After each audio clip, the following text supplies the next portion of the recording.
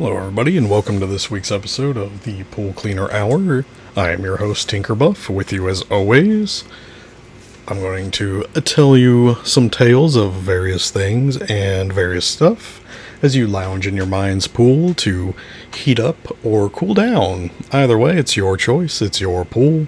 I'm just here to make it cozy.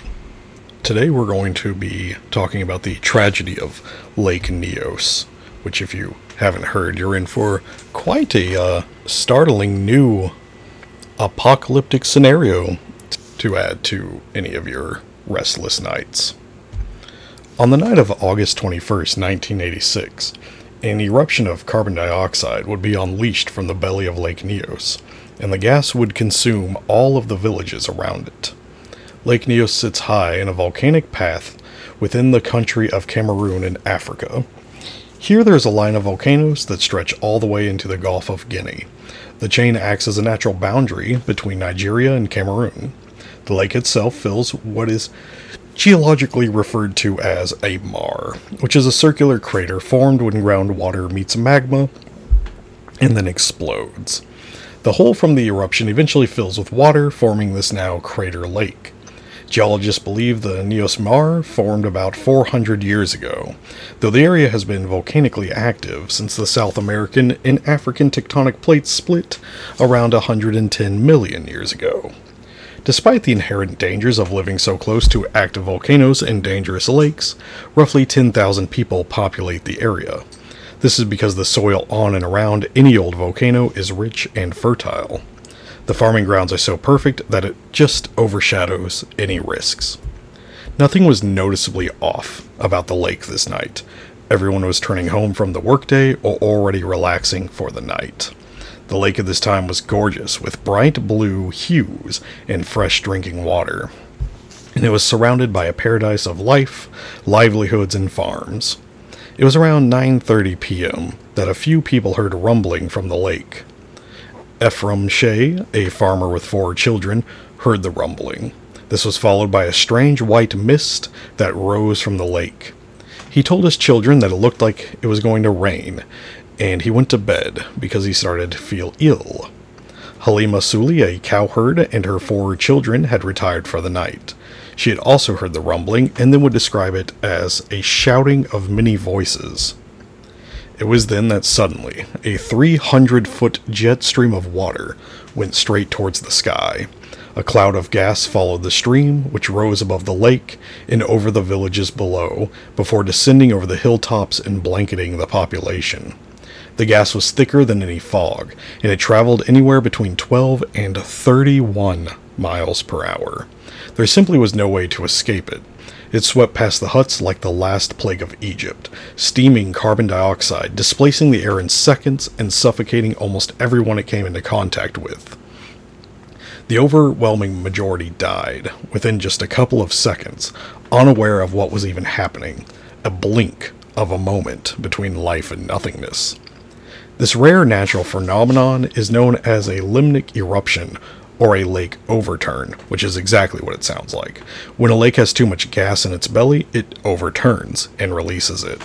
Sometimes this causes tsunamis. Sometimes this causes mass asphyxiation. Ephraim woke the next day and traveled towards the lake. He and his family were far enough away to have escaped the gas's deadly hits. But when he reached a waterfall that came from the lake, he was shocked to see that it was completely dry. And this made him suddenly realize that everything around him was completely, horrifyingly silent. No morning birds, no chirring of insects, absolutely nothing, a stomach-churning void of sound. He found himself so frightened by this that his knees were shaking. He ran to the lake when he heard blood-curdling screaming. It was Halima Suli, who, in a frenzy of manic terror, had torn off her clothing. "Ephraim," she cried, "come here. Why are these people lying here? Why won't they move again?" Before her were the bodies of her own children, and 31 other members of her family, and their 400 cattle. Suli kept trying to shake her lifeless father awake. On that day, there were no flies even on the dead, she explained, for the flies were dead too. Animals and people alike were strewn through the roads and homes, some clearly dying in the middle of making a run for it. He ran to the nearest village only to find dead bodies in every single home. In an unfathomably confused panic, Ephraim ran back to another village to call for help, which there he found more dead. Up to 15 miles away, people were taken by the gas. Many of the victims were found in the exact spot one would expect to find them any other night. There were bodies laying near cooking fires, in doorways, a large amount in their bed. Some people who had laid unconscious for more than a day finally awoke. However, many saw that their family members had died and in an uncontrollable grief committed suicide. For many saw this and they thought it was the end of the world, and their brains simply broke from the unexplainable and overwhelming horrors around them. After 2 days had passed, the gas had gone, and people were able to go back and study the lake. The once picturesque lake, often referred to as simply the Good Lake, for its clean drinking water and gorgeous colors, was now shallow, filled with dead plants, and the color had turned to a rust. Rescue workers noted the deafening silence, the constant choir of insects and life in what was normally such a lush and vibrant location in Africa was completely quiet, and it would take several days before any noise would return. It was first insects, and then vultures, looting the corpses that had not yet been collected. Lake Nyos is considered a crater lake, and like many crater lakes, Nyos is very deep. With a depth of 682 feet, that's just over 2 football fields below the surface. This gives it a pressure of 20 times harder than that up top. So here's just a quick little bit of science. Water can hold down a liter of carbon dioxide per liter of liquid at normal atmospheric pressure. At the bottom of Nyos, a single liter of water can hold down 20 liters of carbon dioxide. So that has the potential to be an insane amount of deadly gas being built up. As for why this lake was burping the deadly gas, scientists were up for debate. One team believed it was a volcanic eruption, which released CO2 and blew up. Another side was certain that the CO2 had been gradually leaking into the lake. Tests of the water would reveal that the lake had unusually high levels of carbon dioxide. In fact, these levels were so high that when scientists tried to pull the water samples to the surface, pressure from the gas caused the containers to burst. So why was this crater so gas-filled? Well, although it's long been since considered dormant, there is still some volcanic activity that exists beneath the deep lake floor of Lake Nyos, resulting in a formation of carbon dioxide. The gas seeps up through the cracks and fissures in the rock, ultimately bubbling up through the lake floor, but being held there by the lake's depth pressure. There's a rich amount of lore mythology in the Cameroon Lake Nyos area that would actually suggest that people around the lake felt it harbored destruction. In fact, Cameroonian myths even have a special category for lakes, which are said to be the homes of ancestors, spirits, and sometimes the source of death. During an interview documented in the Smithsonian, Ephraim Shea told a story he had learned from his grandfather. It was said that a group of villagers decided to cross Lake Nyos. In doing this, one man parted the waters, like the parting of the Red Sea. However, a mosquito bit the man on his testicles. When he swatted the insect, he lost his grip on the waters, and every villager drowned. Shea pointed towards the lake and said, "They're between those 2 rocks. You hear them talking sometimes, but you cannot see them." So what did make this lake suddenly burst and release its compressed bomb at its depths? The most common and accepted theory is that it was a rock slide, be it sending rocks into the lakes or rocks sliding at the bottom caused by a rift in the pressure, allowing bubbles to carry the gas upwards through the depths. This allowed an opening and, like a burp, an unstoppable force of expelling gases. A large amount of rock sliding shakes the water like a massive bottle of carbonated soda. So that's terrifying. What do we do with this cursed knowledge of lakes turning into time bombs?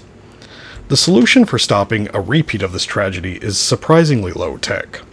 After ample time of research and scientists gathering from quite literally all around the globe, they determined the best solution was essentially just a long pipe leading from the bottom to the surface to keep the carbon dioxide from building up. So in theory, this pipe would carry the pressurized water from the depths and shoot it into the air like a natural geyser. Unfortunately, this would be considerably expensive, and Cameroon is a very poor country. The Cameroon government said it could not afford the $2 million to $3 million for the permanent degassing installations. In 1999, the U.S. Office of Foreign Disaster Assistance came up with a $433,000 plan to install a permanent and efficient pipe for Lake Nyos. Then, in January of 2001, the team of researchers got themselves a raft and a really big pipe, a 5.7-inch diameter pipe that reached 666 feet down. The Cameroon military provided the emergency oxygen tanks for all the workers in case of an emergency, which is nice. Then, after everyone retreated to distant high ground, the team pushed a button to activate the pipe, which started it up. Within seconds, a 148-foot spray shot from the lake at 100 miles an hour. The degassing had officially begun. Kinda. Every year, 5,500 tons of carbon dioxide has been measured to be rolling into the lake. So unfortunately, one pipe, no matter how hard it works, isn't going to keep up with it. The team estimated that this one pipe might make the lake feel safe if it runs nonstop for 30 years. 5 or 6 more pipes might do it in 5 years, but the funding for one pipe was a huge uphill battle, so the funding for 5 more was considered damn near impossible. Research continued, however, and in 2011, 2 more pipes were able to be planted.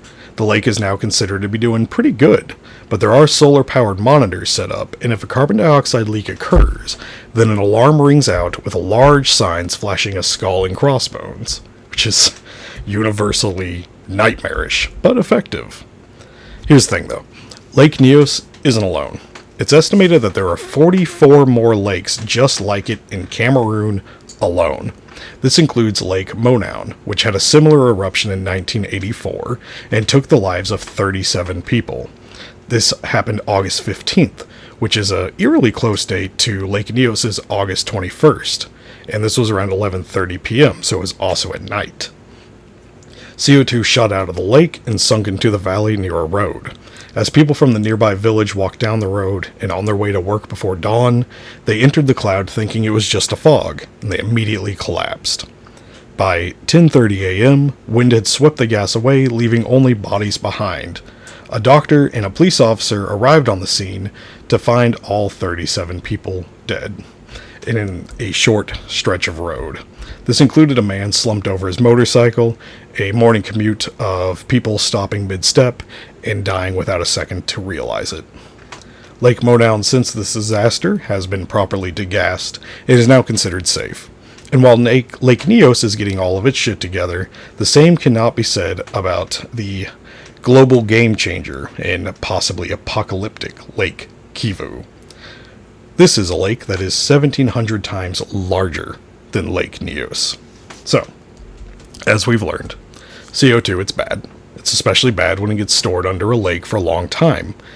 Kivu has an estimated 2.6 gigatons of CO2, which is, what is that, right?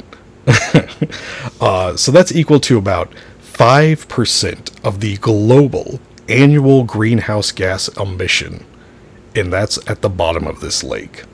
Lake Kivu is massive, and around 2 million people live along its shores.